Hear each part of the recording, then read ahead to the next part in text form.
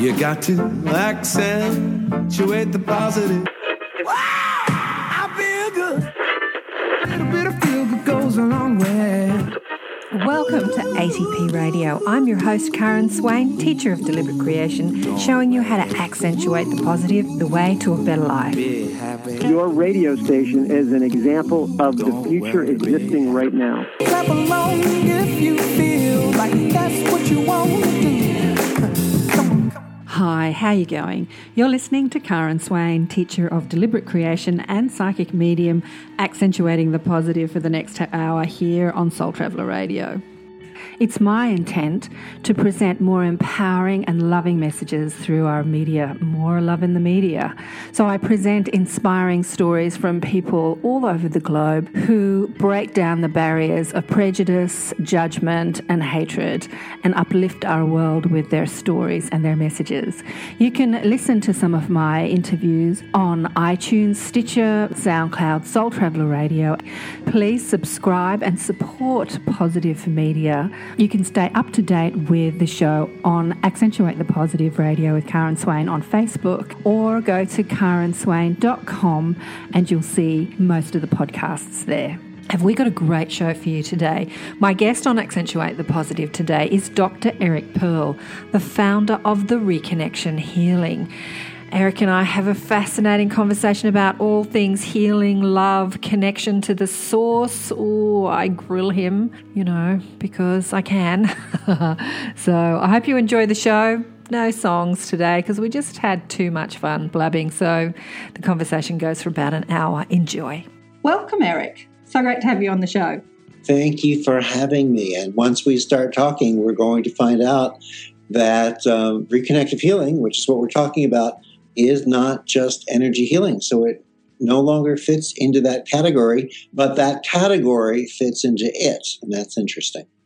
Okay, well, I've got a lot of questions for you. It says on your website, they say your life can change overnight, and that certainly happened to you. I know you've said your story many times, and if anyone's ever seen an interview with you, they've probably heard it. But it's a great story. Do you want to start at the beginning? You were working as a chiropractor, so you already had the intention to help people, heal people, and something extraordinary happened to you. I'd practiced for 12 years as a doctor of chiropractic when one night a few strange things took place, including I was awakened by a very bright light. I opened my eyes to see what it was. It wasn't anything seemingly spiritual or metaphysical. It was just a lamp next to my bed. Okay. For some reason, had decided to turn itself on, and it felt as if people were in my house. So I got up with a knife and a can of pepper spray and my Doberman Pinscher, and I went hunting through the house. I couldn't find anyone. So I decided it was my imagination. I went back to sleep. But that Monday when I went into my office, my patients started having unusual experiences.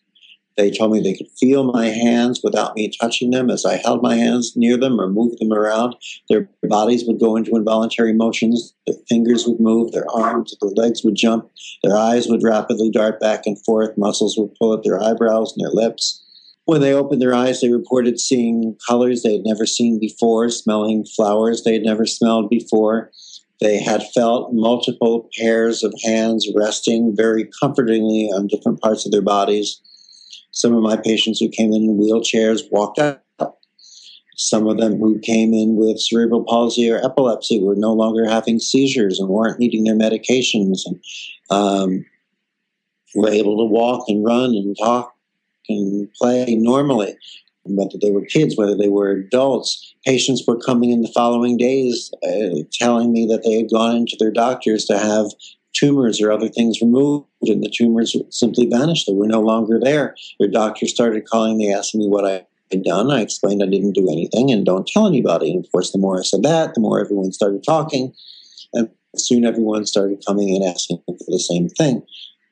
To add an additional layer, other people started asking me to teach this. And I said, you've got to be crazy. I don't know how to teach this. I'm waving my hands in the air looking ridiculous. And yet, somehow, these healings are taking place. But my patients would call me after they'd gotten home from my office, and they would tell me that when they got to their house, Before they could hit the little button to open the automatic garage door, it started to open and close by itself. When they walked into their house, their lamps and televisions started turning off and on. They felt sensations in their hands. They would hold their hands near someone in their family, and suddenly the grandfather could walk again after the stroke, or the aunt or uncle regained their hearing or their vision. And we started to recognize that once we interact with what today science calls the reconnective healing spectrum, that something changes within us.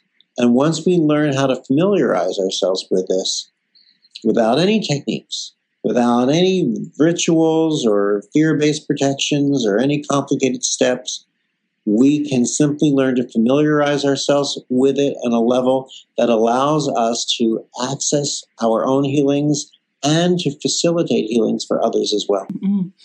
Look, you said that, I've been studying this work for a long time, so you don't call it energy healing anymore, but this phenomena, let's call it phenomena. No. That's not what I'm saying. Mm-hmm. Energy healing is called energy healing. Mm-hmm. Oh, it is. Reiki, Jurei, Jinshin, Qigong, Mahjong, Beijing, Alpha, Beta, Delta, Gamma, quantum this. Those are all energy healing techniques. You're right. Those are energy healing. Reconnective healing is something that incorporates all the gifts of all the known energy healing techniques, old and new, without us having to learn any of the steps or the procedures, without us having to learn the techniques themselves, without us having to get caught up in the steps, without having to get caught up into the protections or the rituals or anything else. See, energy healing is a field. And we've had subsets of energy healing, such as the ones I've mentioned and ones I didn't mention. What happens with reconnective healing is it seems to completely engulf and incorporate the entire energy healing field. And then it expands beyond energy itself. What science are aspects of light and information that they have not witnessed here on the planet before. It's very different. It's very unusual. In the overall picture of things, it's very, very new. Energy healing is the largest growing field today, and reconnective healing is considered to be the forefront. Well, what you were saying was when you first started, people were coming to you saying, you're healing me. But where you've taken it over the years is to say, I'm just tapping in, you can tap in too, which is something that I like because I'm a teacher of deliberate creation, so I like to empower people rather than say the healing is outside myself and it lies in the hands of the healer and I need you. It's more about, so there's a field and you can tap into it and so can I. Could you teach me how to tap into it? Could you remind me how to tap into it? Is that where you're going? That is partially it. There is something that takes place when you interact with the reconnective healing spectrum that seems to open a doorway, a communication system with something beyond what we've had here. So it's not just it's here and we can all tap into it. Part of what unlocks the door for us to tap into it is that we interact with someone who's already accessing it. It's sort of it automatically equalizes the ego of the person who wants to say, yes, it's here and it's for everyone and I can just sit in a corner and own it in. And well, actually, no. That would be like going to one of your beaches and saying the ocean is here and it's for all of us and you can sit on the 12th floor in your hotel room and ohm the ocean in. Well, you can ohm and ohm all you want. And either A, the ocean isn't coming, or B, if it does come, you had better run because it's a tsunami. You actually have to pick up your spiritual little butt and stick it into a spiritual little bathing suit and get into the spiritual little elevator, march across the spiritual little hotel lobby and the spiritual beach, and then and only then can you become equally wet with ocean water as everyone else. You have to go to it in a way. And it's the same with this expanded spectrum of healing. You actually have to interact with someone who's already accessing it, and then you, as part of your transformational exchange, are able to access it also. So can everyone learn to do this? Yes.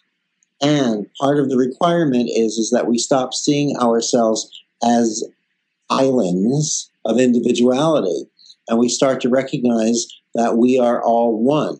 And to do this, we need to share with the greater one. And in return, we get to access this gift. Well, I understand that. But there have been many people that have meditated, been sick, sat, ommed, tapped into source energy. They've had no teaching. They've had no guru. They've just relaxed and allowed their reconnection to their source, to love, to unconditional love, and allowed the body to recalibrate, rebalance. They've let go of their stress. They've let go of the resistance that they've had to the connection, to the reconnection of who they really are. And that hasn't come with a teaching. That's just come with maybe an intense desire. They've prayed. They've gone into a church and prayed. I have a friend who's a rock star, a conscious rock star, who, she does the whole sort of Indian thing, and she's omming and chanting and to rock music. But she went into the Vatican and touched an angel and had this amazing healing. It's really fascinating how people have healings in all different, a variety of ways. Absolutely correct in what you're saying. And you're using reconnecting as a word instead of what the reconnection is, as far as the quote-unquote word means. In other words, yes, there are many ways that we can connect and reconnect with our greater selves. And everyone has been able to access parts of this. But what today is called, see, that's the reason I didn't want to give it a name, but I had to because everyone's calling it 63 different things. So what is called today the reconnection or reconnective healing is a way that incorporates all of those wonderful gifts and experiences that you've been talking about and gives us more. And the way to do it, the way to get it, and the only way to get it is and to start to go, there's a new gift here that simply the universe is waiting for us to recognize that we are all one, that everyone is touching and no one is touching, that everything is touching and nothing is touching, and that everyone is special and therefore no one is special. But we must have both sides of the coin because we can't have just the front of the coin. We can't have the everyone is special without understanding that simultaneously that makes no one more special than the other. We have been going to special approaches that say, this is how I did it, I did it, I did it, I did it, I did it. Now there's a way that we can all do more that includes those gifts, but it requires we share with another human being. And that upsets a lot of people because it requires us to face the parts of our egos that we like to claim we've already mastered. A lot of people are so happy with where they've been able to get by themselves, which have been beautiful points, that they don't allow themselves to recognize or acknowledge that there's a point beyond that we can get only when we're willing to share with another human being. How's that for simple? Simple. Okay, so it's been a long time. How long have you been doing it? Because I remember it's got to be about 15 years ago, seeing you down at the Mind, Body, Spirit in Sydney. Maybe it was your first trip down under. How many years ago was your first trip down under? Oh, it could have been about then. Yeah. It definitely could have been about then. So there you were on a sort of little stage, an arena full of people demonstrating it, and people were watching, and I was there with a few energy healing friends, and we were watching you. And my thoughts were, here's a man with a personality. He's going to get the message out there. That was what I was thinking as I was seeing you. I was thinking, yay! Because at that time, a lot of healers are very shy. A lot of women, you've probably come across them in your courses. And, my intent is to spread consciousness, is to spread awareness, is to spread information. That's what I'm doing on this radio show. So when I saw you, I thought to myself, he's going to make that happen. And you did. I've seen you on mainstream television shows and morning breakfast shows talking about it. So congratulations, you're getting the word out there about this field, this energy, this possibility, this awareness and consciousness. How has it expanded over the years? Because when you're tapping into it, more and more and more things become possible. I think the way it expands is the way we expand. Yep. I remember from the very beginning, once we access this reconnective healing spectrum, it takes jumps, little steps, glides, jumps, little steps, glides, jumps. And it does that in the overall scheme of things around the world and through the planet. But so does life, naturally. What do we know is that when we affect any one thing, whether it's just through education, as people listening to you and I chat right now, we raise the level of information in, to use your term, the field. Awareness. We affect information, the awareness of even a proton. Mm-hmm. When you affect the awareness or the information in a proton, all of a sudden, every other proton in the universe picks this up. Mm-hmm. It's, as they say in quantum physics, the more we teach and share, the more we contribute to this informational field. The more we contribute to the field, the more we receive from the field, the more we receive from the field, the more we give to the field. And this may be part of why the universe is continuing to expand, because we are continuing to share and learn and share and learn and share and learn. But it's not an individual learning. It's a shared learning, whether we know it or not, whether we intend it or not, whether we like it or not. What do they say? We live in a free will universe, whether or not we want to. It's a free will universe, no matter how we view this. And so every evolution that we experience becomes shared with the consciousness of everyone else on this planet. Mm-hmm. You and I right now are in different parts of the globe. And it's easy to say, well, we're separate and distinct. We're not touching. But we are touching just through this field. If you take a glass of water and set it down on your kitchen table, at first you say, well, the glass and the table are touching one another.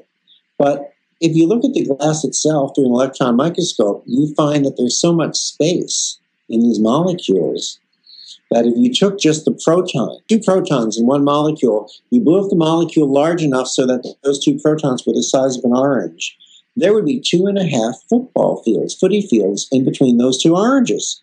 That's how much it's 99.999% empty space. So the glass, nothing in the glass is really touching itself.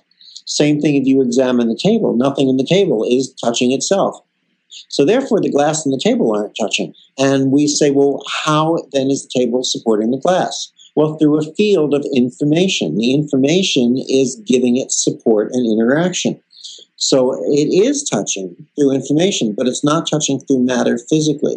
You and I are touching through information, but people listening to us or watching us are touching us and sharing us through this informational field. So as you get something from this communication, as I learn something from your perspectives on things, then you and I change. But then we affect the other people who are listening molecularly. We affect the universe molecularly. We affect the people who aren't listening molecularly, because it's impossible not to be listening.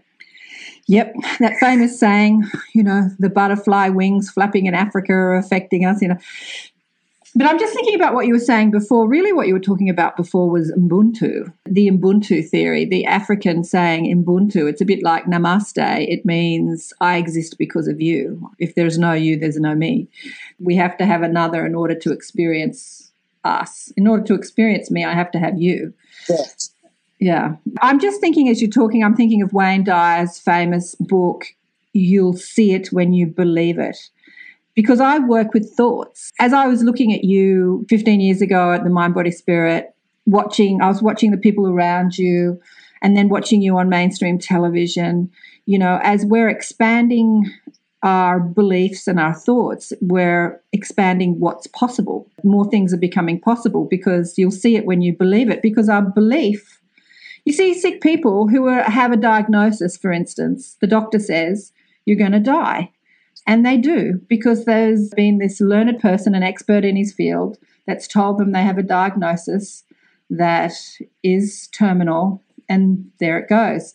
But, of course, people like you come along and say, nah, more things are possible. More things are possible. So that belief in itself, allows this new reality to exist, yeah?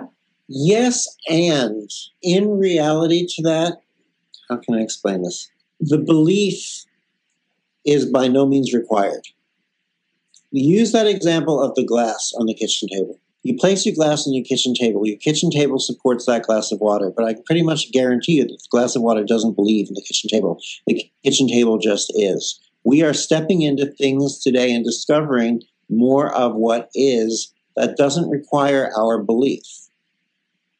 I don't believe in the concept of when you believe it, you will see it. I believe that there's a give and take in everything we can see and therefore recognize, just as we can believe in and therefore see. When reconnective healing first started happening, you have to realize that my patients were coming into my office to see a chiropractor, and I thought I was one. No one believed or expected in anything. There was no faith, there was no anticipation, there was no expectation. And these healings started happening, just happening, because they were.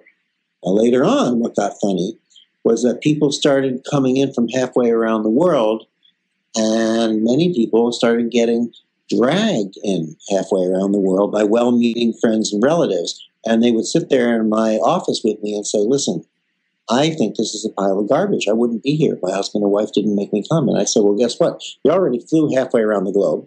You're in Los Angeles for a week. You get to do lots of other things. Believe it or not, worse things do happen to some people. And so I would say you don't need to believe in this. Why don't you say to yourself, maybe it's real and maybe it isn't. But whatever it is, it's a rare opportunity for you to lie down and rest your eyes for half an hour in the middle of the day. So relax, take it, let go. And many of these people would receive the healings. If anyone had difficulty in recognizing that they received a healing, it wasn't the person who didn't believe in it. It was the person who came in believing in it too much. It was the person who came in saying, I know this works. It has to work. I'm sleeping with all the right healing books under my mattress. I'm wearing all the crystals with the right colors over the proper chakras. They were so attached to needing to make it work that the attachment became the very limitation, became the very constriction of it. So oftentimes when we allow ourselves, instead of needing to believe, but instead to say, without judgment, that's the key, without judgment, I will allow myself to simply be the witness and the witnessed. And in that state of being both observer and observed, we allow ourselves to see and to be seen. And we get to see with clarity what is really occurring. And it doesn't require faith, and it doesn't require the establishment of a belief system. Okay, so what you're saying here is about that allowing, because when you're inside the desire, the want, as you said, those people, I've got all the crystals under my bed, that want, you're really buying into the opposite side of the spectrum in that I don't have. Like I don't have because, that wanting energy, like it's the same when you're in the question, what's the answer? You have no access to the answer because you're in the vibration of the question when you're in the vibration of the wanting. And so these ones coming in that are not in the wanting, they're more in an allowing state. They might not believe, but they're not resisting as much as the one that's really wanting it. There's less resistance. What you're talking about here is resistance to the energy. So sometimes, like I remember I did a healing technique years ago. I used to teach it here in Sydney. And I came home and taught my 11-year-old daughter some of the techniques, and she just did it immediately. We saw amazing things happen. She gashed her foot open when she was in the backyard one day, came running in with blood pouring out and dirt all over it. And I threw her foot in the shower to get some dirt off and just put my hand over her foot.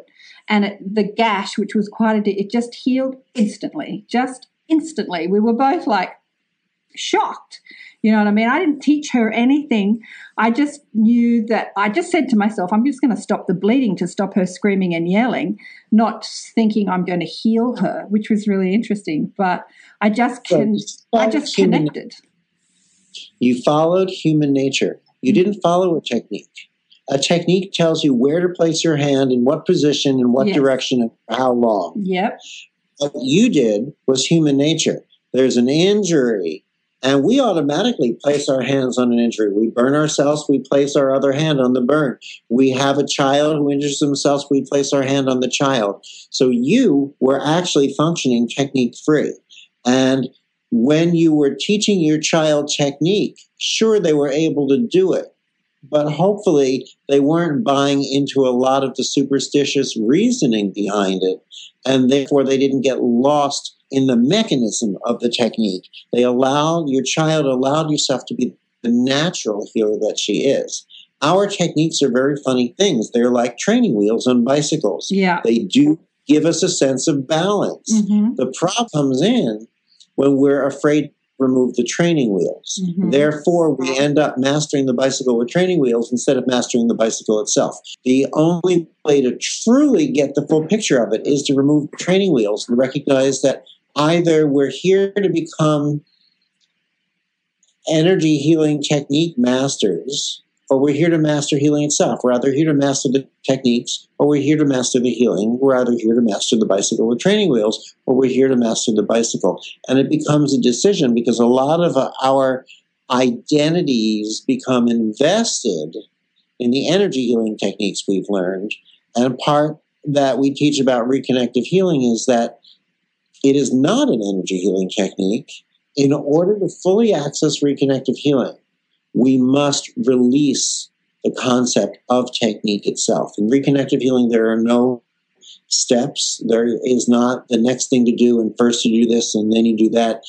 There's no fear basis. There's no need to shake off imaginary negative energy or spray yourselves down with alcohol or pull up make-believe zippers. There's no need to do that because we're not living in that superstitious aspect that used to be part and parcel with energy healing, which is what keeps a lot of people today away from stepping into understanding the quantum physics of healing, because as soon as they hear the word healing itself, it carries a lot of baggage from the old superstitious approaches that we use and employ.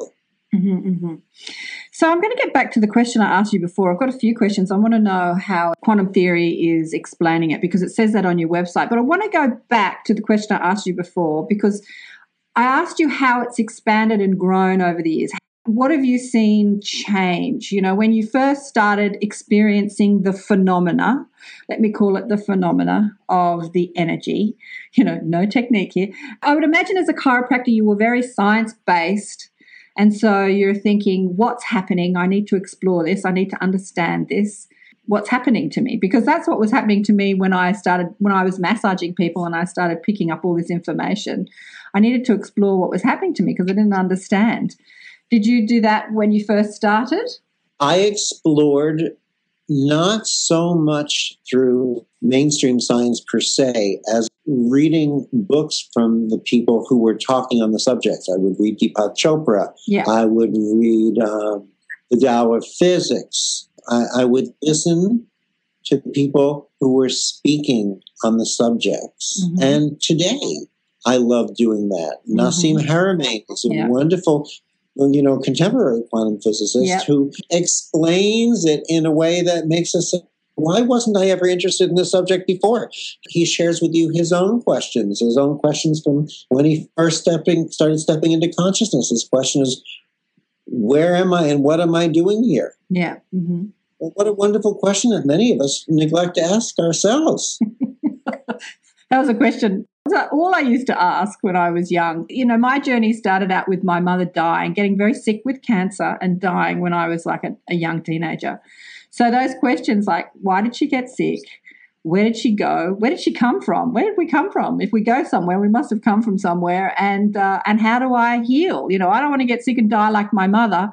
So I'm past the age that my mother died now.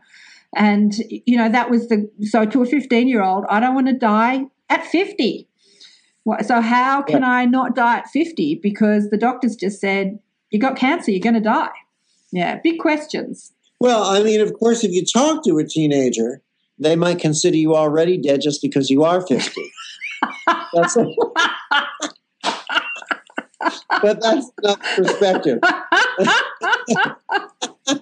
Not today's teenagers. Back then, yes. But I hang out with many of them, well, the conscious ones anyway, and they just see your soul, they don't see the wrinkles on your face, on your neck.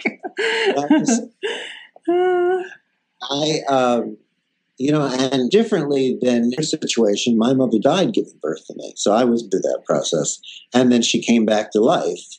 and shared of her life after death experience. And this was before we had such famous people teaching us about it, such as Elizabeth Kubler-Ross and Dr. Raymond Moody. And today we have Eben Alexander, the neuroscientist, brain scientist, yeah. Who's written, I think his book is Proof of Heaven, which became an international bestseller. So today, a lot of these topics that were taboo are not. And what we forget about topics that were taboo is that they were based in fear. There was a huge fear about even the subject of dying. People knew so little about it that they were afraid of it. And in the Bibles, in the Christian and the Jewish Bible, they used to talk much more about reincarnation. And supposedly it was taken out of the Bibles, the Christian Bible maybe about 1,000 years ago, and the Jewish maybe about 350 years ago or so, because the powers that be felt that if we felt that we had a chance to do it again, we wouldn't work so hard to do it right the first time. And actually, I think that they just weren't giving due credit to the people in that logic, because I believe that once we realize that we're part of an ongoing larger picture, everything becomes much more important to us, that we do it with integrity. So your mother had a near-death experience giving birth to you, and she spoke about it while you were a child. So you had that awareness. There's more to us than this physical clump that we're walking around in. Yeah, she told me, I think I was around 5 years old, and my grandmother had died, and my idea of death was, what happens? You end up in a box underground and everything's black forever. That's awful. So I came home and I told her what I was thinking, and she decided that was the time to share her experience with me. Right. It's the entire chapter of the book, The Reconnection. It was a very difficult chapter to write because I had to spend a lot of time on the phone with my mother trying to get the words right to describe things for which we don't really have words here that do it justice. Yeah. I think one of the most famous near-death experience person that's really getting the word out there is Anita Moorjani. You know, she's really spreading. She's got a great story. So she was riddled with cancer to the point of death, like her body was shutting down. She was in coma. And when she came back from her near-death experience, someone turned the power board back on and everything went bang, bang, bang, bang, bang, bang, bang. Like everything lit up again after it shut down. It all lit up again. And all those, I think she had 70-odd tumours riddled throughout her body. They basically disappeared within a few days of her coming back. How does the reconnective healing explain that? She's tapped into the field. She's shifted her consciousness. What's going on? She did. She allowed herself to experience and reconnect with her fuller, truer self, her essence. And she had that experience that when she came back from it, she allowed herself to continue to embody it. That's part of the key, to continue to embody that experience. I think it's July 22nd that we are down in Sydney, if I remember, starting then teaching this. What we do is we teach people how to interact with this in a way that they can grasp it. So we will let you start to feel it in your hands, because we can describe it all we want and theorize it. But when we feel something, we start to get the reality of it. When we see something, we gain a greater knowingness. Now, we talked about, when we believe we see, but also when we see we believe. Is it structure and therefore function? Is it function and therefore structure? Can it not be both? So with reconnective healing, in our seeing lies our knowingness. In our knowingness lies our ability to see even more. And in the continued expansion of what we see, what we know, what we see, we allow ourselves to access our mastery. So we'll bring, on that Friday night, we'll bring a volunteer up from the audience or two, some people who have medically documented maybe physical limitations. They can't move an arm past parallel to the ground or something, maybe 15, 20, 30 years. And we'll bring them up and we'll give live demonstrations of the healing so you can see the reality of it. And then we'll teach you how to start to work with it. But you'll start to learn this on a personal level, self-healing basically, with the ability to begin to help with your immediate circle of friends and family. You will be able to do anything and everything in this field of healing and beyond energy healing that I can do, and B, you will be able to do anything and everything in this field beyond just energy healing that any human being anywhere on this planet can do. So tell me what you can do. Tell me about some of the healings that you've performed or you've seen. What can you do? I mean, here's the thing. So I've healed broken bones and I've healed cuts immediately, but I can't stop the wrinkles on my face or maybe the fat on my body. You know, like there are some things that seem easy to me, like when something's broken, you can fix it. But then when it comes to fat on your body or, you know, there's belief behind it. There's all that marketing that women are supposed to be thin and beautiful that you're combating with, and everything you put in your mouth is going to put fat on your ass. And like there's all... Let me ask you a question. Yeah. You really think that stopping or slowing down or changing the wrinkles as an intention is a healing? Or a slimmer body that looks more aesthetic for aesthetics purpose is a healing? I don't personally, but a lot of people do. I mean, really, I don't see it as much as healing as manifestation, because healing is just a different manifestation in the body, the way that the energy is manifesting in your body. There's resistance to the field, which manifests dis-ease in your body. And when you release that resistance and reconnect, there is a flow again in your body. So it's really about manifestation as opposed to healing. Sure. Reconnective healing is a return to balance, an optimal state of balance, physically, mentally, emotionally, and spiritually, that's optimal for each and every one of us on our life course. Therefore, what is optimal for you may not be what's optimally appropriate for the person to your left or to your right.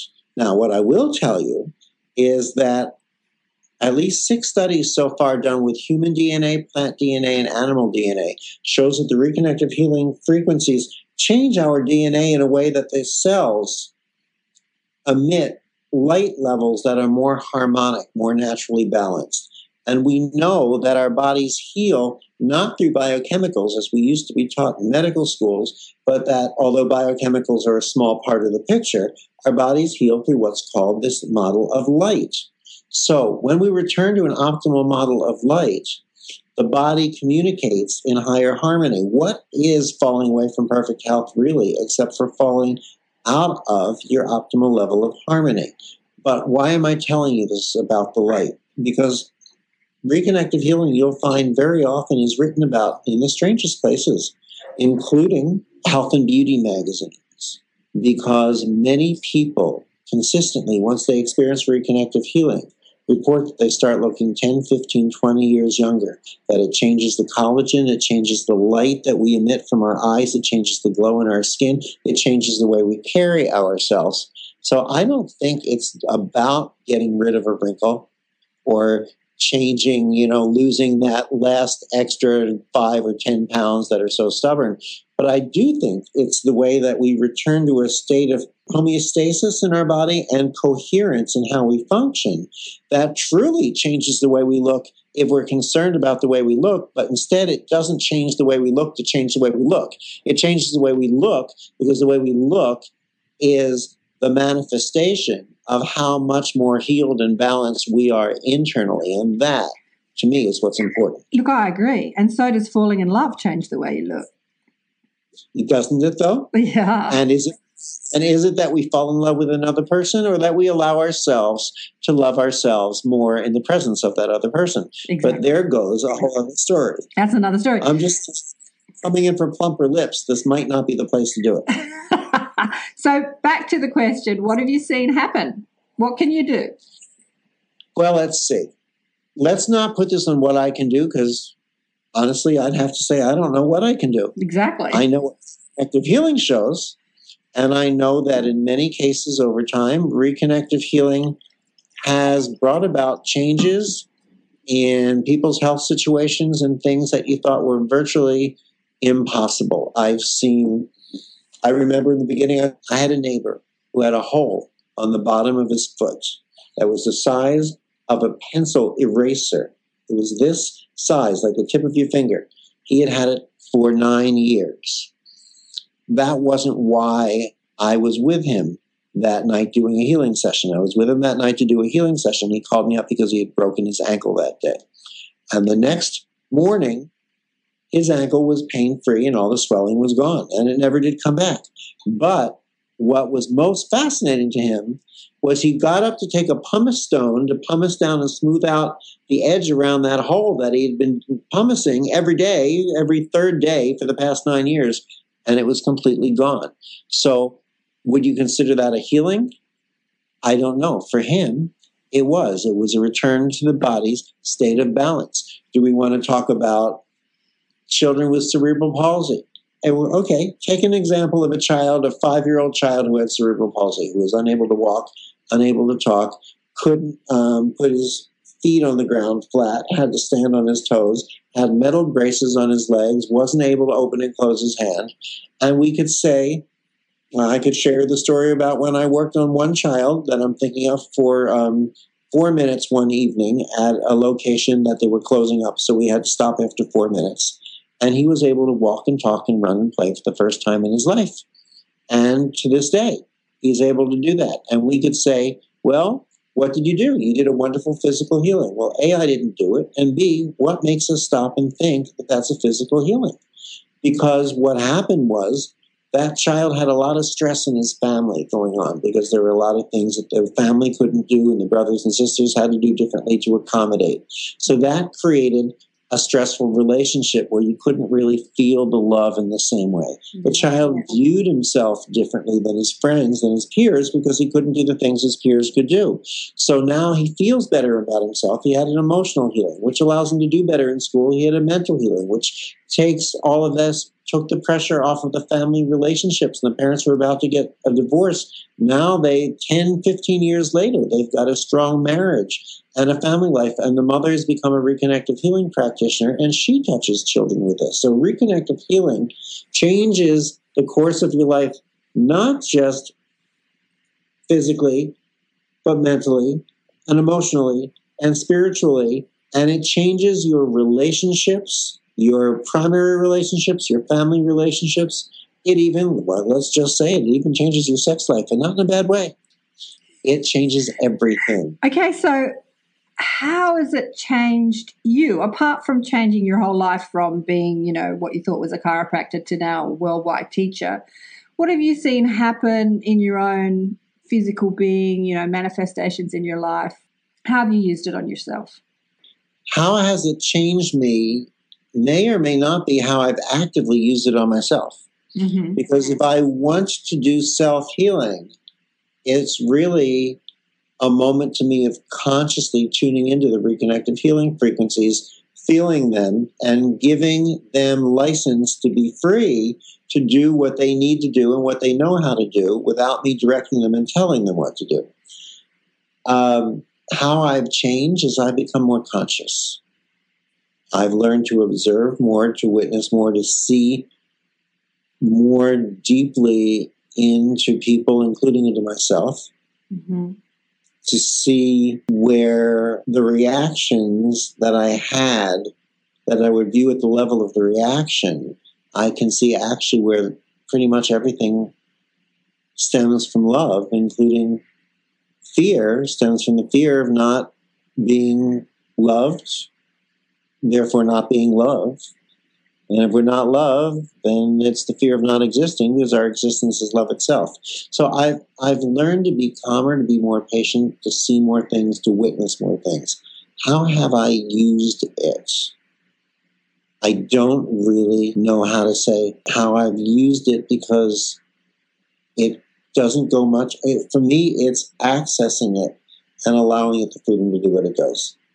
And that, however, is a tricky thing for a lot of people, because we tend to tell healings what to do. We get lost up in a concept of a misuse of the approach of intention.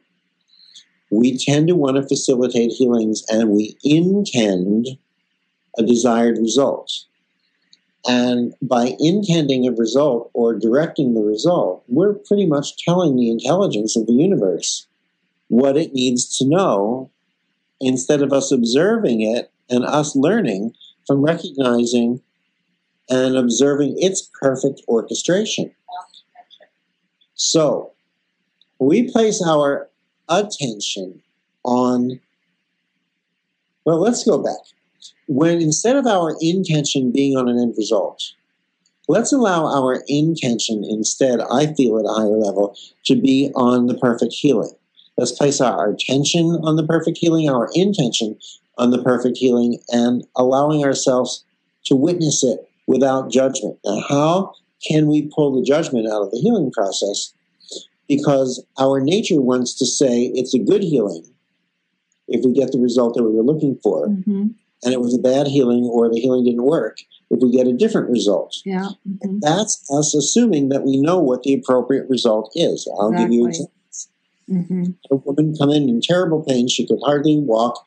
She needed a cane all of her life, and it didn't do much for her personality either. She wasn't the most pleasant woman in the world. I don't know. I experienced some of that because after her first healing session, she wrote me a letter saying this was a bunch of quackery and how could I possibly take money for it? And the letter was so ugly and so venomous that I hid it away. I didn't want anyone to see it. I'm talking to another woman a month or two later, and this woman walks up to us. I go, oh my God, she's going to start. She was so mean and loud and ugly in her personality and her response to this. She walks up to the two of us. She knew the woman I was talking to. She's friendly. She's laughing. And everyone's having a good time. And I'm thinking, am I in a bad movie? What's going on? And her friend said to me, oh, yeah, I bumped into her 2 days after she saw you. She was in the supermarket. And I said, where's your cane? She said, oh, I don't need it anymore. Did she ever write me back a letter? No. So I got lost in the judgment of whether I thought it was a good healing or a bad healing. Yeah. What's really me getting lost into? It's me recognizing that on one level or another, I had been personally choosing to accept credit for what I considered the good healing was. And then came time for me to pay my dues, because when I didn't see what I thought was a good healing, I took responsibility. So I was taking credit for something where the credit was never mine.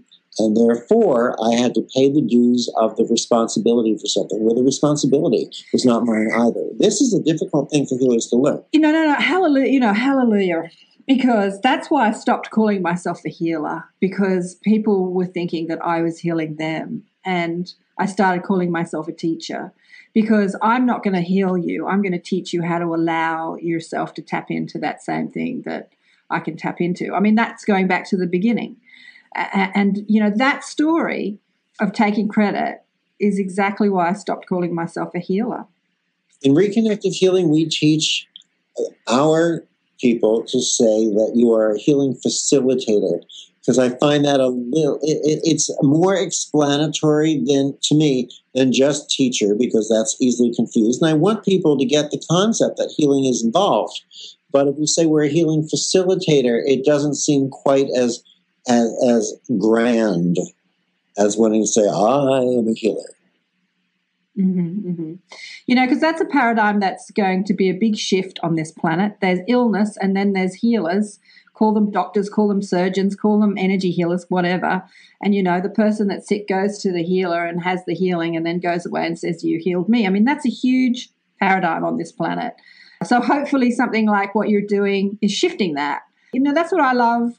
What you do, you're teaching people to do it themselves, because I think that we all need to give credit to the source and not to the person who's tapped into the source, although the person that's tapped into the source is a whole lot of fun.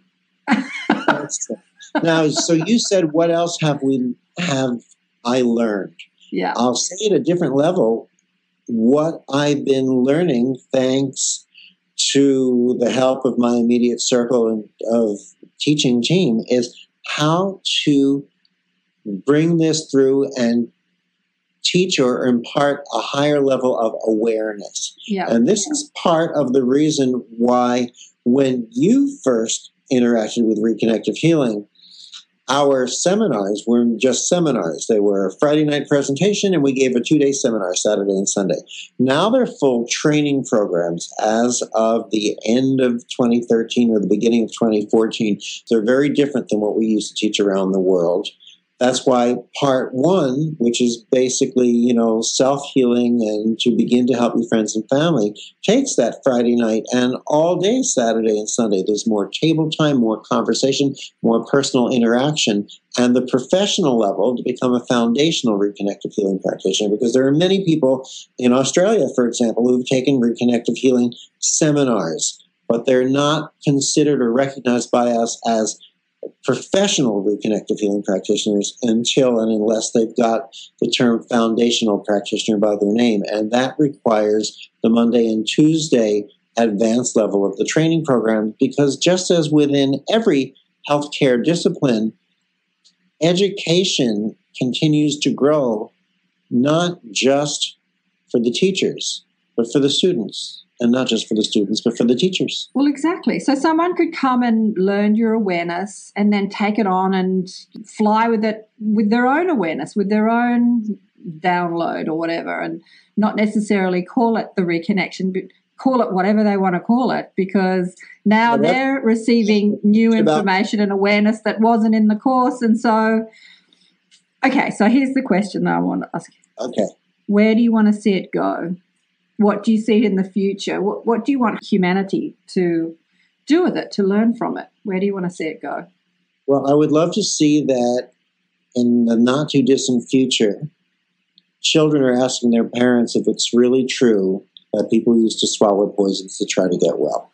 Oh, God, hallelujah to that. Look, I've got a big thing about chemotherapy, probably because I think it's barbaric, probably because I saw my mother and many of the people I've known suffer so greatly. I really didn't think that cancer killed her. I think the chemotherapy did, even though she was fighting it back. Yeah, hallelujah to that. Yeah. Mm-hmm. Say that one again. I want to hear that again. No, let's go on further though. That's a beautiful start. And I think it's time, when this comes into fruition, that no one really at that point can truly understand that it needed to be taught. But that this is so second nature. It's what we eat, drink, and breathe. I think that people will have a difficult time looking back and understanding all the fear and opposition to the concept of healing. And part of it is how we present it. The robes and the moon and star earrings and the tie-dyed and the turbans and this and that and the other. And another part of it is the fear that our monetary healthcare systems have of what if people start getting well and not getting prescriptions and not going into the hospitals and, not seeing us for follow-up visits. Another part of it is that we have to face ourselves and take on the understanding that our responsibility and our own power is internal. It's not external. And we want to give away our power by telling others that they need to heal us, whether it's through standard medicine or whether it's through reconnective healing or whether it's through any other number of things. But when we truly are reconnecting to ourselves as a people, as humanity, we'll understand even that healing is an entirely different word than the way we've used it, because we've been using it in a very limited fashion. We've been thinking of healing as meaning you have to get better from something, or gain the use of an arm or a leg, or your liver, or your vision. And really, healing is about our evolution. It's about not just a more efficient way for the body to rebalance and restructure itself, but for the brain to work, for the brain to recognize that it is a transducer receiving information from the field, but it's not just a transducer receiving information from the field, because as we grow and expand with this information, then we are also contributing to that field. So everything is an ongoing, multi-level, multi-tiered feedback system. Absolutely. This brings up another question, and I know we're running out of time. So you want to see children say, wasn't it strange that we used to swallow poisons in order to get better? Because pharmaceutical is big business. Has the industry at all seen what you're doing as a threat to their big business, or do they just pass you off as some crackpot? Today, I'd say we've had easily about 20,000 or more mainstream healthcare practitioners attend reconnective healing seminars and training programs around the world. I'm saying 20,000 or so who are coming from mainstream medical healthcare backgrounds, doctors, nurses, physical therapists, etc. We've had, and your discipline is not the only one that's had that. Many other healing sort of energy. Well, I can speak from reconnective healing. Now, as I'm doing that, what I can tell you is that reconnective healing is being recognized in medical fields and accepted and openly in medical fields in many different countries. In other countries, it's flying under the radar or it's just acknowledged and accepted. But you know where I had the toughest time? Where? Australia. Really? Yeah, Australia. It was just one incident. It really wasn't a tough time at all. It was very funny when it was happening, and I'm very appreciative of it because it created a lot of awareness in Australia. Absolutely. But what had happened was I got a phone call one morning. It was my one day off, and all I wanted to do was sleep. And the phone rang, and it was someone on the radio with one of those affected radio voices, who felt very important. He said, "Is this Eric Pearl?" I said, "Yes." He said, "Eric Pearl, the healer?" I said, "Yes." And he said, "Do you know that the AMA, the Australian Medical Association, is having a formal meeting about you and introduced a national warning?" And I started to laugh out of my sleepiness. And he said, "What is striking you so funny?" I fail to see the humor in this. And, whenever anyone says they fail to see the humor in it, they're right. They have failed to see the humor. Anyway, I failed to see the humor in this. I said, "I find it rather amusing that a group of serious, otherwise intelligent professional adults would take time out from their day job to issue a warning about an American who's waving his hands in the air. Look how dangerous." So I thought it was funny. I thought that was the end of it. I said goodbye and I went back to sleep. I didn't realize it was a national radio program. All I know is that within 20 minutes or so, my phones are ringing and the bells are ringing and the people at the hotel are calling up saying, "What do we do with all these people?" And you had all these TV shows up. Not you, but, right. TV shows in the lobby wanting to interview, including Today Tonight and A Current Affair and the Channel 10 News. And they're bringing people in and they're interviewing me. And as one interviewer from either Current Affair or Today Tonight was very nice, and the cameras came on, and he was very nasty. And then the cameras went off for a break, and he was very nice again. And then the cameras came on, and he was very nasty. I'm thinking, is this a real person? Well, anyway, then I figured the interview is over, and it's done. So I'm getting ready for the next interview to come in, and all of a sudden, the show brings in this very sweet, this tall woman, maybe she's 86 years old with gray hair, and her fingers are gnarled and twisted. They couldn't bend or close more than this. And he said to me, "All right, when we come back on the air, I want you to do a healing on her. I want you to heal her." And I thought to myself, oh my goodness, this woman must have had this problem for at least the past 45, 50 years. I said, "I can, but I don't know what we're going to see in, 60 seconds of television time." He said, "Well, that's all right. Then when we come back, we'll just explain why you refuse to do it." And I thought, oh, shit, that's the worst thing. That's worse than anything. We'll just do it. We'll see what happens. So they come back on, and she explains what's happening with her hands, and I hold my hands near her and let her feel it, and her fingers start to move. And she goes, oh, I can move my fingers. Oh, look, I can close my hands. Oh, I think I can knit again. She was so excited. Even this announcer who'd been so nasty with the camera on, this time with the camera on, said, "I have to tell you, today I've seen something that I've never seen before." So I thought that's the end of it, right? That's the end of it. So that night, we have 3 different televisions in different rooms in the hotel, different suites in the hotel, so we can watch, because all 3 shows are on the same time, Channel 10 News and the other 2 shows. Yeah. We watch one, we watch the other. We watch the one with the woman where she feels it in her fingers and says, "Oh, I think I can, knit again." And we figured that's the end of the show. So we turned that one off. We're watching the other 2 shows. Someone comes running back and says, "Turn the TV on again. Turn it on again." So we turn it on, and there's this woman. They had swept her off of there and brought her to the Australian Medical Association, a main representative there, who is listening to her and watching her. And he said to her, well, I hear what you're saying to me, but you see, that's impossible. And this woman says, but I can close my hands. He said, but that's impossible. She said, but I can knit again. He said, but I'm sorry, you don't understand. That's impossible. She got so angry. She said, I can button my own sweater. And she started to button her own sweater. And all the color drained out of his face. And he said, well, all I can tell you is you're very lucky. Yeah. As if something horrible could have happened to her. Yeah. Look, wow. They did the same thing with John of God, who was down here. Was it last year, the year before? 60 Minutes did such a hatchet job on John of God. Have you been over to Brazil to see what's going on over there? You know, No. the John of God phenomenon? No, I haven't.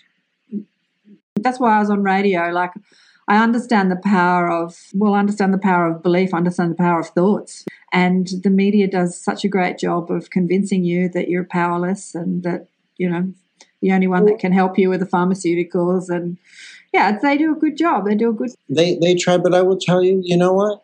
I'm very thankful that these shows spread the awareness of reconnective healing. Absolutely. That was the best publicity you could have.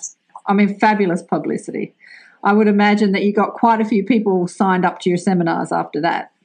The books sold off the island. They had to drop ship them in. But what's important is that we remove our blinders. And we carry self-imposed blinders. On my book, the title of the author says Dr. Eric Pearl. Does doctor have anything to do with these healings? Of course not. But why did I let Hay House keep doctor on there? It was their decision. And they were smart. They said, because more people will be willing to read it if it says it's written by a doctor. Yeah. They'll remove their blinders. They'll look at the book. What's important about all the science in reconnective healing? So much science going on around reconnective healing, showing that it's giving us so many more gifts than our energy healing techniques alone have been able to provide us. It's giving us all of those gifts and more. What's important about the science to me, though, isn't always so much what they find. It's the fact that science is studying it, because the general public says, if science is studying it, there must be something there for me to see. Exactly. We are lost in the concept of what is scientific and what isn't. And if we can't find the proof, we confuse absence of proof with proof of absence. And they are not really the same thing at all. Everything has to exist before science can find it. Otherwise, science would have nothing to find. We look, and I'm looking down, you see me looking down at something, because there was something I scribbled the other morning. Miracles. We think of miracles as being without science. But really, miracles aren't unscientific. They're just things that science yet hasn't unlocked the secrets of. So what does Marianne Williams say? Miracles are a shift in perception from fear to love. Yeah. I think we need to explore love more. I think that really the exploration is the exploration of love. Because it's probably the purpose of life. That's the purpose, because we've explored fear to the max. You know, we've really done fear. Hollywood does a good job of perpetuating the hero's journey. And I think the exploration of love is really where the game is at. But when we're exploring fear, we're not exploring anything with the absence. The absence of love, yeah. Exploring darkness, we're only exploring the absence of light. When we recognize it as that, we recognize that darkness can't exist because it is an absence. If it could exist, we could sweep it up, put it in a paper bag, and stick it out with the garbage. Dr. Eric Pearl, it's been such a pleasure to talk with you today. Thank you so much. It's been my pleasure as well, and I hope to see you in Sydney, maybe. Maybe. I don't know. That's up to you. Remember, it's a free will universe, whether or not we like it. Thanks for listening to another hour of Accentuate the Positive here on Soul Traveller Radio. Remember to support positive media. Go to Soul Traveller Radio on Facebook and show us your love. And also Accentuate the Positive Radio with Karen Swain on Facebook and hit that like button. Remember to download the mobile app of Soul Traveller Radio. You have the home of conscious music in the palm of your hand. Support conscious and positive media. It's changing our world. If you'd like to find out more about me, go to my website, karenswain.com, and have a bit of a explore. There's so much to see on the website. You can also book a reading with me there. Thanks again for listening. Catch you next time. Bye for now. Feeling stuck? Wanting to know how to move forward with your life? Do you want to know how you make a difference in the world? Come and have a reading with me, Karen Swain, teacher of deliberate creation. Through me, you'll speak with my guides, blissful beings. They bring you a broader perspective of who you are and what's possible. Readings available from anywhere in the world on Skype. Book a session today. Go to karenswain.com, KarenSwain.